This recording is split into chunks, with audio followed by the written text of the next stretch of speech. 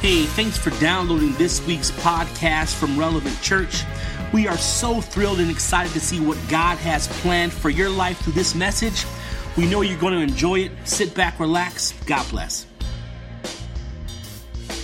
I want to kind of set the stage a little bit because one of the things that has been interesting to me is that I sort of read the Beatitudes a little differently than Pastor Jonathan does, which isn't a bad thing. It's actually, I think it's sort of looking at the same coin from maybe the other side. So I want to sort of back up a little bit and talk about what I think is what the Beatitudes are all about a little bit in terms of the Gospel of Matthew. Has anybody ever watched the presidential inaugural address? Sometimes. But you know, it's sort of this big moment. It's the first time that the president gets to address his country as the president. And let's say we'll have a candidate, we'll name him Bob just for, you know, the heck of it. Phil? Bill. We'll call him Bill. Presidential Bill. So a couple years before the inauguration, like, we meet him. He's announced his candidacy. He's out on the trail. He's trying to set himself apart from all of the other people that are trying to win his party's nomination. And we hear him talking about all of the things that he stands for, all of his values, all of his beliefs, because he wants to set himself apart. And then there's this moment where he wins the nomination. And we hear him speak at his party's convention as candidate Bill. And for the next few months now, he's going to be trying to tell you why you should vote for him. He's going to be out there trying to earn your vote because he wants to be your next president. So he's going to try and set himself apart from whoever's running the show right now. And let's say Bill happens to win the election. Now he's President-elect Bill. And he's not going to be silent until his inauguration. He's going to be telling you what his plan is for the next 100 days, or his first 100 days in office. He's going to be setting you up for his presidential term. And then comes the inauguration. And he comes out and he takes the oath. And he comes to the podium now for the first time as our president. And he makes this grand speech. And you've heard it. So you know, it's all of these, like, it's a grand rhetoric about drawing on the vision of the founding fathers, and this is how we're going to move our country forward. Well, in a lot of ways, the Sermon on the Mount, Matthew 5-7, is Jesus' inaugural address. So Matthew starts his gospel with a genealogy, and he ties Jesus' life into the lives of all of these great people before him, especially David. He wants to show you that Jesus is related to David and stands in that kingly line. And then we have things, the prophecies about his birth, and John the Baptist is going to come on the scene, and Jesus will be baptized, and he'll be taken out into the wilderness and tempted. Excuse me. And then as we get to chapter 4, he starts to call his disciples. And they're out in the countryside preaching the gospel of the kingdom. And the crowds are coming to see him, and the crowds are coming to listen to him, and we're told that he goes up the mountainside, and that his disciples come to him, and he teaches them. Now, we might expect that what he teaches them to be clear, but it's often not. He tells them that unless your righteousness exceeds that of the Pharisees, you'll not see the kingdom of God. And these are the same Pharisees that he'll call hypocrites. He says things, like, be perfect as your heavenly Father is perfect.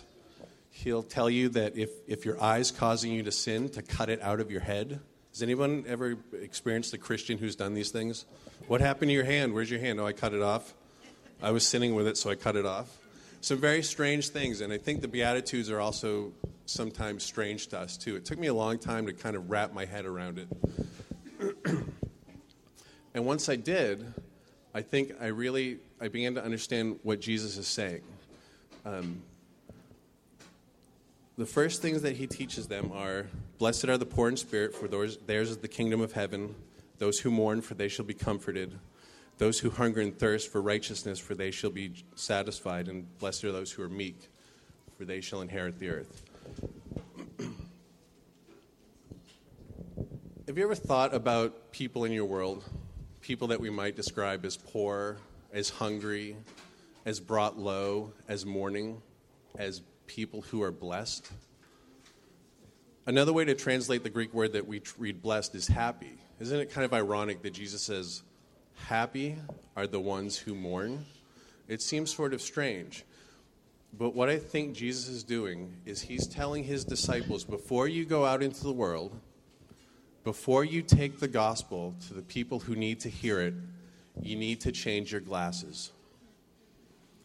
Because Jesus was born into a time, Hebrew theology believed that if you want to know what God thinks of you, if you want to know what God thinks about the life you're living behind closed doors, ask yourself, what kind of car is parked in my driveway? How many bedrooms are under the roof of my house? Maybe even more importantly for them is if you want to know how your neighbor's living, check what kind of car is in their driveway. How's he feeling? Is he healthy? Do his children respect him?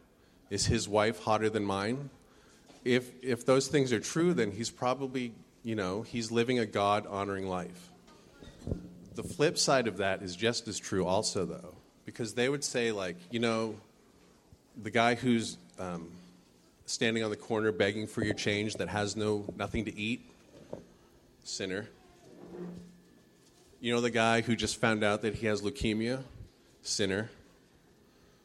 And this is sort of the environment that Jesus was ministering in, that he grew up in. It's sort of like the idea of karma, isn't it? Maybe a better language would call it retributive justice, that you get what you give, or what you get. Excuse me. Is it dry in here, or is it just me? Thank you. I am pretty hot. Thank you for noticing. Has anybody ever read the book of Job? Okay, so the whole thing in Job is that one day God's hanging out in his living room, knock on the door, Satan comes in and says, "What's up, God?" God says, "Hey, have you considered my servant Job? How righteous he is, how he loves me. This is a guy that makes sacrifices for his children just in case they might have missed something when they made their own sacrifices." And Satan says, "Of course he loves you. Look how easy he has it. He doesn't worry about what's for dinner tonight. He owns the cattle on 1,000 hills." So God says, "Okay, well, you know what? Go out and do your worst, and I guarantee you'll come back tomorrow and he still will love me." So Satan goes out, takes away his children, takes away his wealth, takes away the offshore accounts, takes it all away. And Job doesn't sin.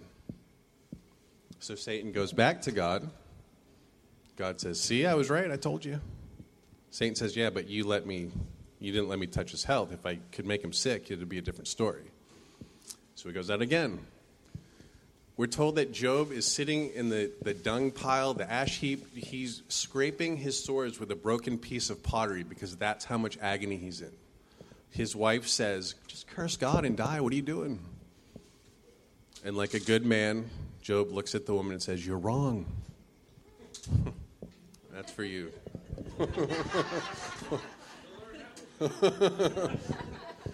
He's sitting there, he's so much pain that he's scraping himself with a broken piece of pottery, and his friends come to mourn with him.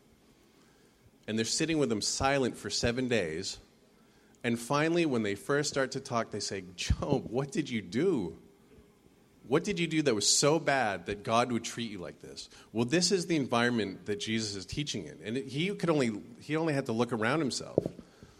The Pharisees were saying things like, "Jesus, there's a blind man standing over against the wall. Who sinned, him or his parents?" We'll look at this passage a little bit later, but, Jesus says, don't be like the people who stand in the temple courtyard and say, "God, thank you that I'm not like them." This is the kind of environment that Jesus wants to turn on its head and say, these are the people that you need to go to because these are the ones that God has poured his blessing out on. Not because they have something, but because God is calling them to himself. Blessed are the meek, for they shall inherit the earth. It's a big question. Who are these meek people that Jesus is talking about? I think a lot of times we get this idea that, Jesus was gentle, gentle Jesus, meek and mild, that we just need to, go around and be gentle with people and tell them that God loves them. I don't get the vibe that this is necessarily something positive that Jesus is saying. He's not saying, blessed are the ones who humble themselves, but I think what he's getting at is blessed are the ones who have been humbled by their circumstances, humbled by the people around them that have pushed them to the periphery of life. It's this idea that he'll talk about, like when someone strikes your cheek, present the other one to them also. The background for this beatitude is Psalm 37:11. Could I ask a volunteer to look that up real quick and read it in a moment? Psalm 37:11. And when you get there, just if someone could raise their hand for me. A lot of these beatitudes are tied to the promise that comes with it. So, blessed are the poor in spirit, the spiritually bankrupt, their inheritance, the kingdom of God. And what other spiritual blessing would you want if not the kingdom of God? Blessed who are those who mourn, for they will be comforted. And blessed are the meek, for they shall inherit the earth. Tony?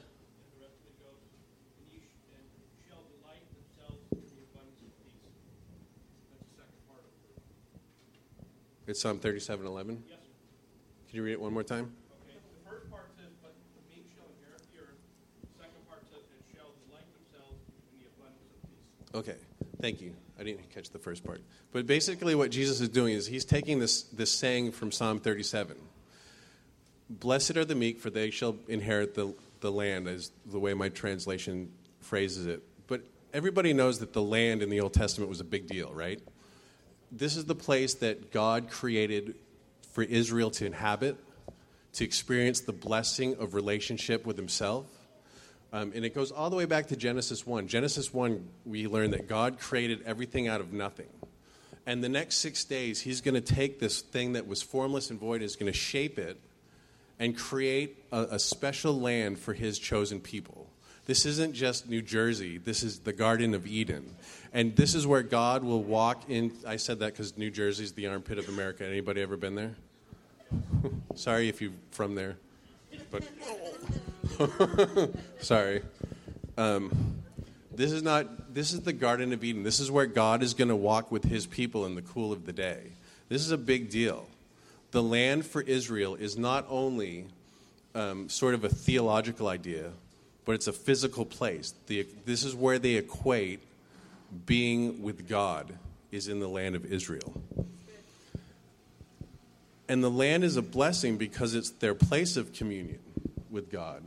And I think what Jesus is doing is he's taking this idea of fellowship with God and he's unattaching it, detaching it from a physical place, and he's making it more of a metaphorical thing. It's the idea of connection. It's the idea of relationship.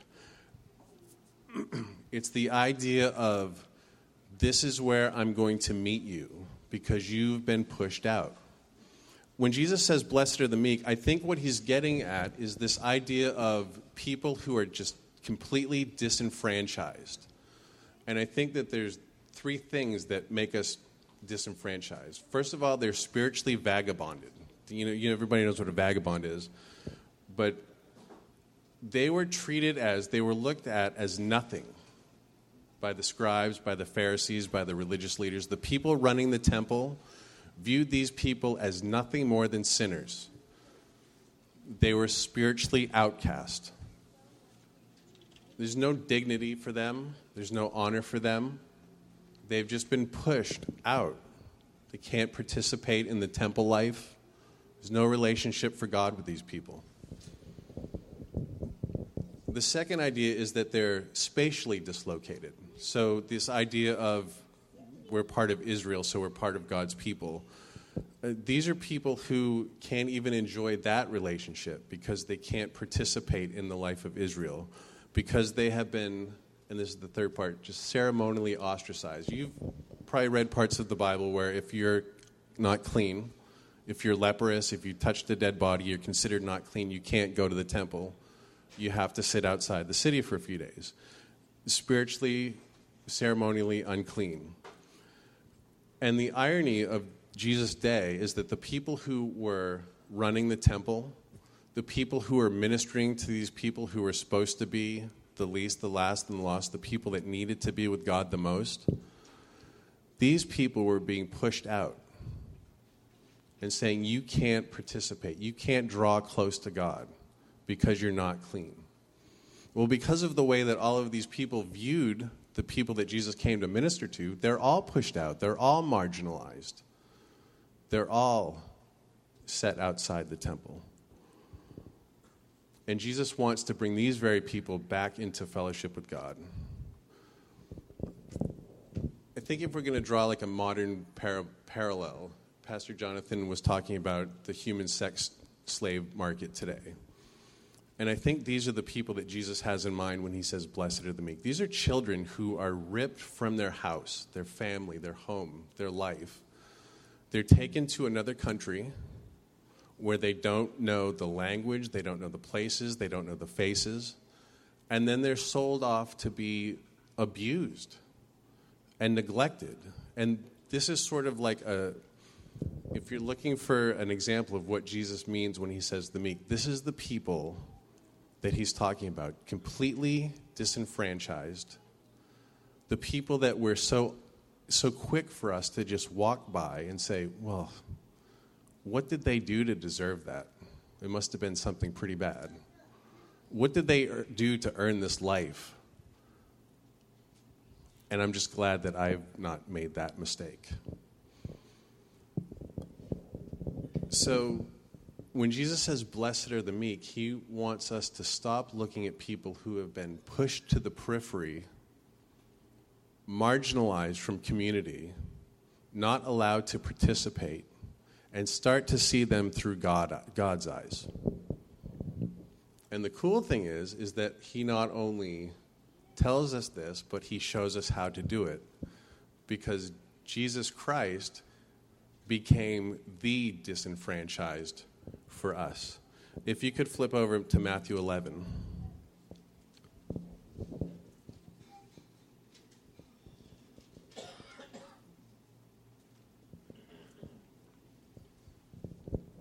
And we have this cool scene in Matthew 11. John the Baptist is in prison. He was out preaching the gospel of the kingdom, or repentance. He's kind of the strange guy that wore the camel hair tunic and the leather belt, ate locust and wild honey. But he's out in the wilderness, and he's proclaiming repentance. He's baptizing people into the kingdom of God. And he's sitting in this prison cell, and he starts to think, I must have missed that memo. This isn't adding up. Like, why am I sitting in prison? So he sends his disciples out to find Jesus, and he asks them to find out if Jesus really is who he said he was. And Jesus answered them, this is verse 4 of Matthew 11, go and tell John what you hear and see. The blind receive their sight, the lame walk, lepers are cleansed, and the deaf hear. The dead are raised up, and the poor have good news preached to them. And blessed is the one who is not offended by me. A lot of these quotes are from Isaiah. But it's amazing to me the way that Jesus answers John, because he says, you want to know that I'm the Christ? The Beatitudes are being fulfilled. The poor are being fed, the blind, the outcast, all of these people, they're being called into my kingdom. And if you want to know, like, I have this kind of nerdy thing where if you're reading narrative literature, there's all of these little trail markers that are going to point us to different things. And Matthew puts in this huge trail marker because what does he say right after this? The blind see, the deaf hear, the poor preach to. He says another beatitude. Blessed are the ones who are not offended by me. And this points us right back to the Beatitudes. So he's saying that all of these things are happening. All of these things are happening in my ministry. So don't worry that you're sitting in jail. It doesn't all make sense right now, because all of these things are happening. And then, so his disciples walk away, and Jesus begins to teach the crowds concerning John. And then if you flip down to verse 20, verse 16. But to what shall I compare this generation? is like children sitting in the marketplace and calling to their playmates. We played the flute for you, and you did not dance. We sang a dirge for you, and you did not mourn. For John came neither eating or drinking, and they say, he has a demon. The Son of Man came eating and drinking. They say, look at him, a glutton and a drunkard, a friend of tax collectors and sinners. Yet wisdom is justified by her deeds. Again, it's the same thing. Isn't it crazy that Jesus says in Matthew 5, blessed are the ones who mourn. And you want to know how you've missed the boat with Jesus? Because all these children came playing the flute, playing this funeral march, and you didn't mourn. How many times have we missed the boat thinking about how do I act like Jesus? How do I reach out to the people who have just been pushed out of life? See, and this part's sort of like the crazy thing to me, because it wasn't until I started studying for this passage that it like really stuck out to me. But if you flip down a little further in Matthew 11 to verse 25, at that time Jesus declared, I thank you, Father, Lord of heaven and earth, that you have hidden these things from the wise and understanding and revealed them to little children. Yes, Father, for such was your gracious will. All things have been handed over to me by my Father, and no one knows the Son except the Father, and no one knows the Father except the Son, and anyone to whom the Son chooses to reveal him. Come to me, all who labor and are heavy laden, and I will give you rest. Take my yoke upon you and learn from me, for I am... Can somebody read the rest of that sentence for me? Verse 29. Take my yoke upon you and learn from me, for I am gentle. Does anybody else have another translation? Humble. Does anyone have a Bible that says meek? Blessed are the meek, and you will find rest for your souls, for my yoke is easy and my burden is light. That I read that and I was like, that I'm crazy. Like, just it makes me crazy. This is the same language that Jesus will say in the Beatitudes. Blessed are the meek. You want to know why God wants you to change your perspective? Because God changed his. He was sitting in heaven, and he set aside his glory. In Philippians 2, Paul tells us that, Jesus was God himself. He put aside his glory to take on this. I mean, I look at myself in the mirror sometimes, and I don't understand why God would want to do that. I mean, I've never been, I would never be on, whatever, GQ magazine. But it's crazy.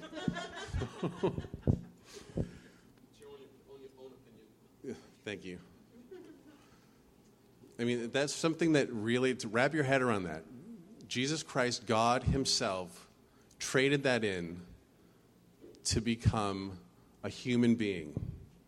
He set aside his glory. He was spiritually vagabonded because he became man. He bore on his own shoulders the burden, the guilt, and the weight of our sin. In the moments right before he died, the sky went black, and he called out, Father, why have you forsaken me? He became that for us. But not only that, but think about what leaving heaven means. I mean, his living room is the throne room of God. His old raggedy lazy boy, it's the big throne that's right next to the other big throne that God Almighty sits on. And he walked away from that.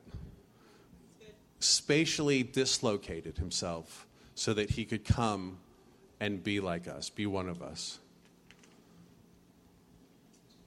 But more than that, and this is where I really admire Matthew's gospel, because it's so clear for him that not only did Jesus set aside his glory, and not only did he leave the glory of heaven, but he came and was absolutely and utterly rejected, just like the people that he was preaching to. I mean, the scribes and the elders, they're looking and they're trying to trap him to say the wrong thing so that they can arrest him on the spot, and it wasn't happening because they had already rejected him. Thankfully, they found one of Jesus' inner group, one of the 12, who rejected him, betrayed him into the hands of the religious leaders. So they take him to Pilate, and Pilate says, I can't find anything wrong with him. He's done this. I don't know what you're saying, but I can't convict him because there's nothing to convict him by. Yet out of fear, he turns his back. Rome rejects him. He's on the cross, and all of these people that he had been with in the marketplace and in the temple, he'd seen these faces. They're all standing at the foot of the cross, laughing at him, mocking him. They've rejected him. Two of the centurions, or a group of the Roman soldiers, are casting lots for his garments because they've rejected him. And Matthew will tell us that both of the thieves on the cross reviled him in the same manner. Every element of people, every element of society that Jesus walked in rejected him. And all of this means that Jesus gets it because he became it. All of the people in our world that have been disenfranchised, pushed out of the center of life, Jesus says, I get it because that's exactly what I did for you. So it all comes back to looking at all of this from the perspective of three different relationships. And the first one is just to think about the people that inhabit your world. Because Matthew wants to make sure that every time we walk down the street or turn on the news, he wants us to make sure that the people who we see that are just broken, outcast, the people that we feel bad for, God says, don't look at them and allow your heart to break because they're nothing. Be grateful for them because they're the ones that bear God's blessing. Not because of their circumstances, but because God wants to chase them. And he wants to use you to chase them, to find them and to bring them home, to reconnect them, to plug them back into life. And he's able to do that because he became that. Jesus left it all so that he could identify with them, so that there would be a point of contact with them, that he would relate to them. And after we do that, I think one of the most important things that we can do is to say, how do I figure into all of this? How do I relate and connect to this message of the gospel? And I think there's two primary ways. Has anybody ever felt disconnected from God, even after you've started in your faith journey? I mean, I don't want to brag, but I've been walking with God for 33 years now. But I have these moments where it's just, I remember hearing a song a long time ago, and she talks about how sometimes I feel like I'm as close as God's shadow. Other moments I feel like I'm looking at him from the bottom of the Grand Canyon, like I could not be further away from God. And I know sometimes those moments of disconnection from God, from community, from family, from friends, sometimes they happen because of sin, because of bad choices that I've made. And sometimes they happen because of circumstances. My tragedy is the direct relationship of a bad choice that somebody else made. But it doesn't matter, because the point of it all is that when we have those moments of disconnection, Jesus wants us to know more than he's come and he's become us to save us. But if you could go back to Matthew 11, and we just want to touch on this idea that God invites us, Jesus invites us to take his yoke upon him. I'm gentle and lowly in heart, and you'll find rest for your souls, for my yoke is easy and my burden is light. Anybody know what a yoke is? So you have two oxen, you're plowing the field. You put this yoke, it's sort of like this odd wood-looking thing, but it's to pair them together. Because what would happen if you didn't pair the ox together, right? Yeah, exactly. They'd be to the end of the row, and the ox on the right would say, "Turn right on Alessandro." And the one on the left would say, no, we're going to turn left. And then she'll say, well, why do you never listen when I tell you I used to live here? I drive this road all the time. And the one in the driver's seat will say, no, this doesn't look right to me. The point is that you yoke them together so that the farmer who's driving the plow can get them to go where he wants to go. And it's not so. This is much better than that, because the farmer now comes alongside of you and says, "I'll yoke you. I'll yoke up with you."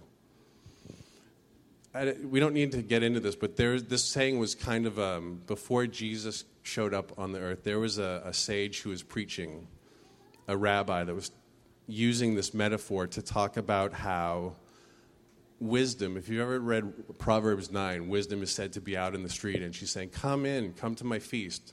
Let me teach you. This guy was teaching that wisdom's call is like one who wants to yoke with us, to know how to live a life that's pleasing to God and successful before God. And in these moments that we just feel lost and disconnected, when it seems like nobody is standing with us, nobody's standing around us, or if we're like Job and all of our friends are saying, Scott, what did you do that was so bad? All we need to do is look right next to us, and there's Jesus himself with a yoke. Let me come alongside of you. Let me help you bear this burden. Let me teach you the things that you need to know to live a life that is pleasing to God, that will bring justice into someone else's life. Let me help you get back on track.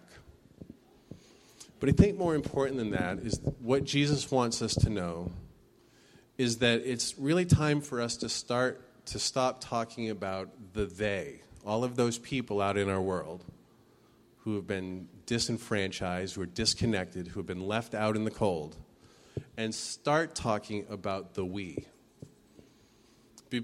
Before we started on this journey with God in this faith relationship with Christ, the heart of the matter is that the we and the they, there's no difference. And the only thing that separates us now is a cross and a yoke. It's time we need to change our glasses. Have these moments where we realize the people that God wants us to minister to are not the people who it's easy for us to talk to always. To stop seeing those people that are standing outside of God and wonder what it is that they must have done to earn this life. And say, I was really no different from them before Christ called me. And the only difference is now we know the significance of the cross. And it's time to share that with the people who maybe it's not so easy to talk to, just easy to walk straight past. Let's pray. Father God, thank you for your heart. I'm just so blown away by the way that you love us and how easy it is to think, okay, well, you know what? Now that I'm part of the 1%ers, I don't need to worry about the other 99. We just ask that you would burden us with the truths of your gospel, to take the gospel to the people who need to hear it. The people who our world rejects are the people that you have pronounced your blessing on. And we just ask that you would help us to open our eyes to them. In these moments that we feel like we cannot be further away from you, Lord, help remind us that that's exactly what you've done for us. You want to come beside us. You want to yoke with us. You want to teach us how to live a life that is honoring to you and honoring to others. And we just ask, Lord, that you would guide us through this week to start the process of thinking about the way that I look at my world, and ask that you would help us to see it through your eyes. And in Jesus' name we pray. Amen.